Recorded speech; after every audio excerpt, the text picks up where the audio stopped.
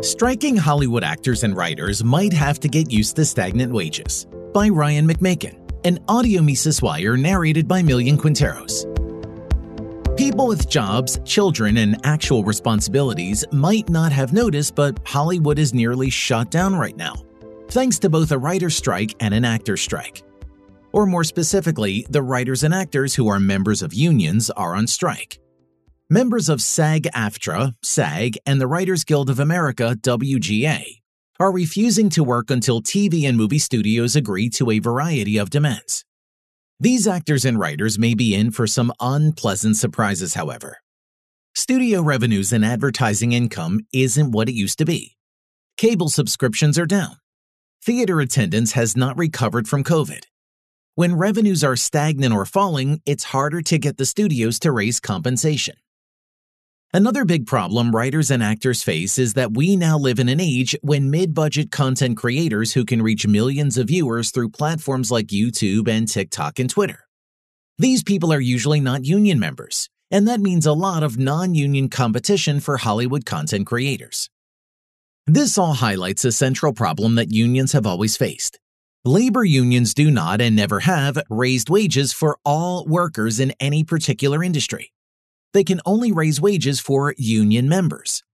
But if non-union workers can still write, film, edit, and act outside union control, they will always offer an alternative to union workers.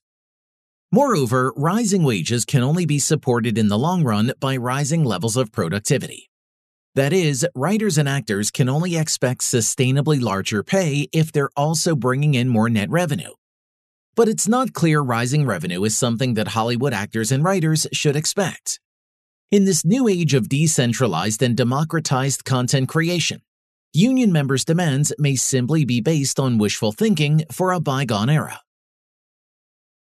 The decline of Hollywood dominance. The last substantial actor strike was in 1980. The last time both actors and writers went in strike together was in 1960. That was a very long time ago. In those days, whether we're talking 1960 or 1980, the three big television stations, the large movie studios, and the artists behind them utterly dominated the world of visual entertainment. There were few choices outside of what was only a handful of television stations or what was playing in movie theaters. Actors were in fairly good position to demand higher pay for their work, which in many cases enjoyed a near-captive audience. After all, summer blockbusters were a rising trend. Movie stars were household names. Primetime television commanded enormous nationwide audiences. In 2023, the situation is very different. Yes, videos and podcasts from online content creators is not the same product as shows produced by big studios. Yet, it is nonetheless a substitute good, as the economists say. And it does offer competition in the form of pulling viewers away from traditional media. 10-minute comedy videos on YouTube may be very rough around the edges compared to a slick 30-minute program on cable. But the non-studio content nonetheless competes with the studios for the viewer's time. An hour spent watching YouTube content is not an hour spent watching something on NBC. As a result, ad revenues are down and studios are losing revenue in many ways. A report on TV advertising by Ender's Analysis concludes, TV advertising is expected to decline over 10% in Q1 2023, and by approximately 5% overall in 2023. David Bloom reports at Forbes that Disney has reported its linear networks revenue, which includes its cable operations, dropped 7% while operating income dropped a painful 35%. Overall net revenues continue to grow for many studios, but positive revenues have come largely through cost-cutting measures. Studios have been cutting back new film and television projects, which means lower overall wages for many writers and actors. Meanwhile, Warner Bros. Discovery endured an 11% drop in revenue in late 2022, as advertising revenue softened. Hollywood studios have endured a variety of box office disappointments this year, from The Flash to Pixar's Elemental, to Indiana Jones and the Dial of Destiny. Variety also reports on how movie stars are no longer reliable moneymakers. Since the collapse of the DVD business in 2008, few new actors have reached the heights of an Arnold or a Stallone. This makes it harder to predict which films will be a success. There are a few sure things in movie production in 2023 which lead studios to become far more cautious about what they'll pay out ahead of time to writers and actors. What do the actors and writers want? Indeed, what appears to be keeping the studios afloat at all are the streaming services such as Peacock, HBO Max, and Disney+. Thus, the demands by both unions center largely on changes like the shift to streaming. For example, pay for actors and writers is currently constructed in such a way that big pay increases can be had through box office revenues and syndicated television. Thanks to the rise of streaming services, however, these older means of getting at the big bucks are no longer nearly as rewarding for actors and writers. Other concerns center around artificial intelligence and computer-generated images. There are rising concerns among writers that AI programs could be used to complete or write screenplays and teleplays.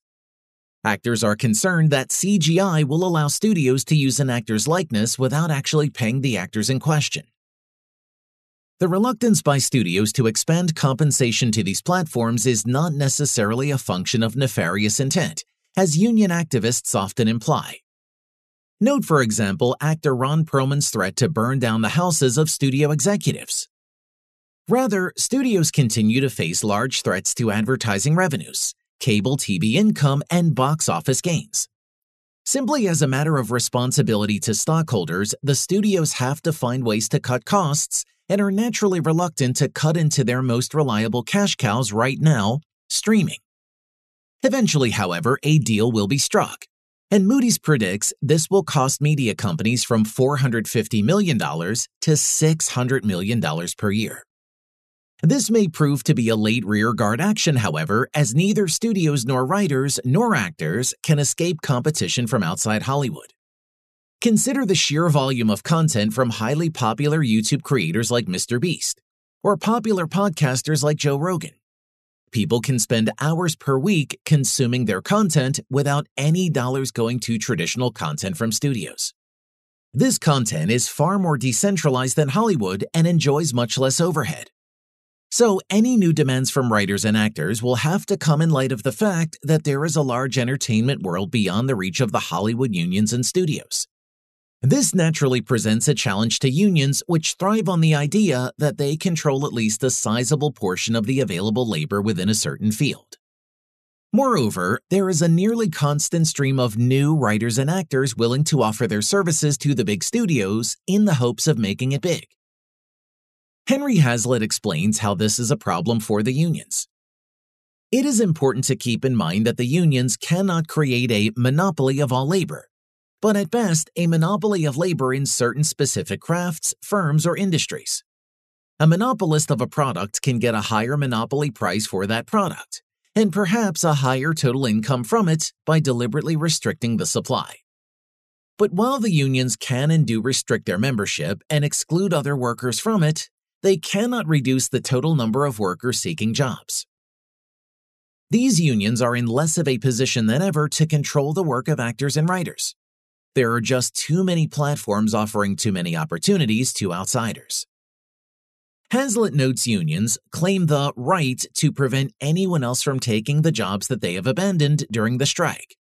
That is the purpose of their mass picket lines, and of the vandalism and violence that they either resort to or threaten. This constantly undermines the facade of a union monopoly on labor. This facade is more obvious than ever as non-Hollywood entertainment continues to grow in both quality and availability. The actors and writers will likely get their raises this year, but their old-fashioned studio labor model may not survive much longer. For more content like this, visit Mises.org.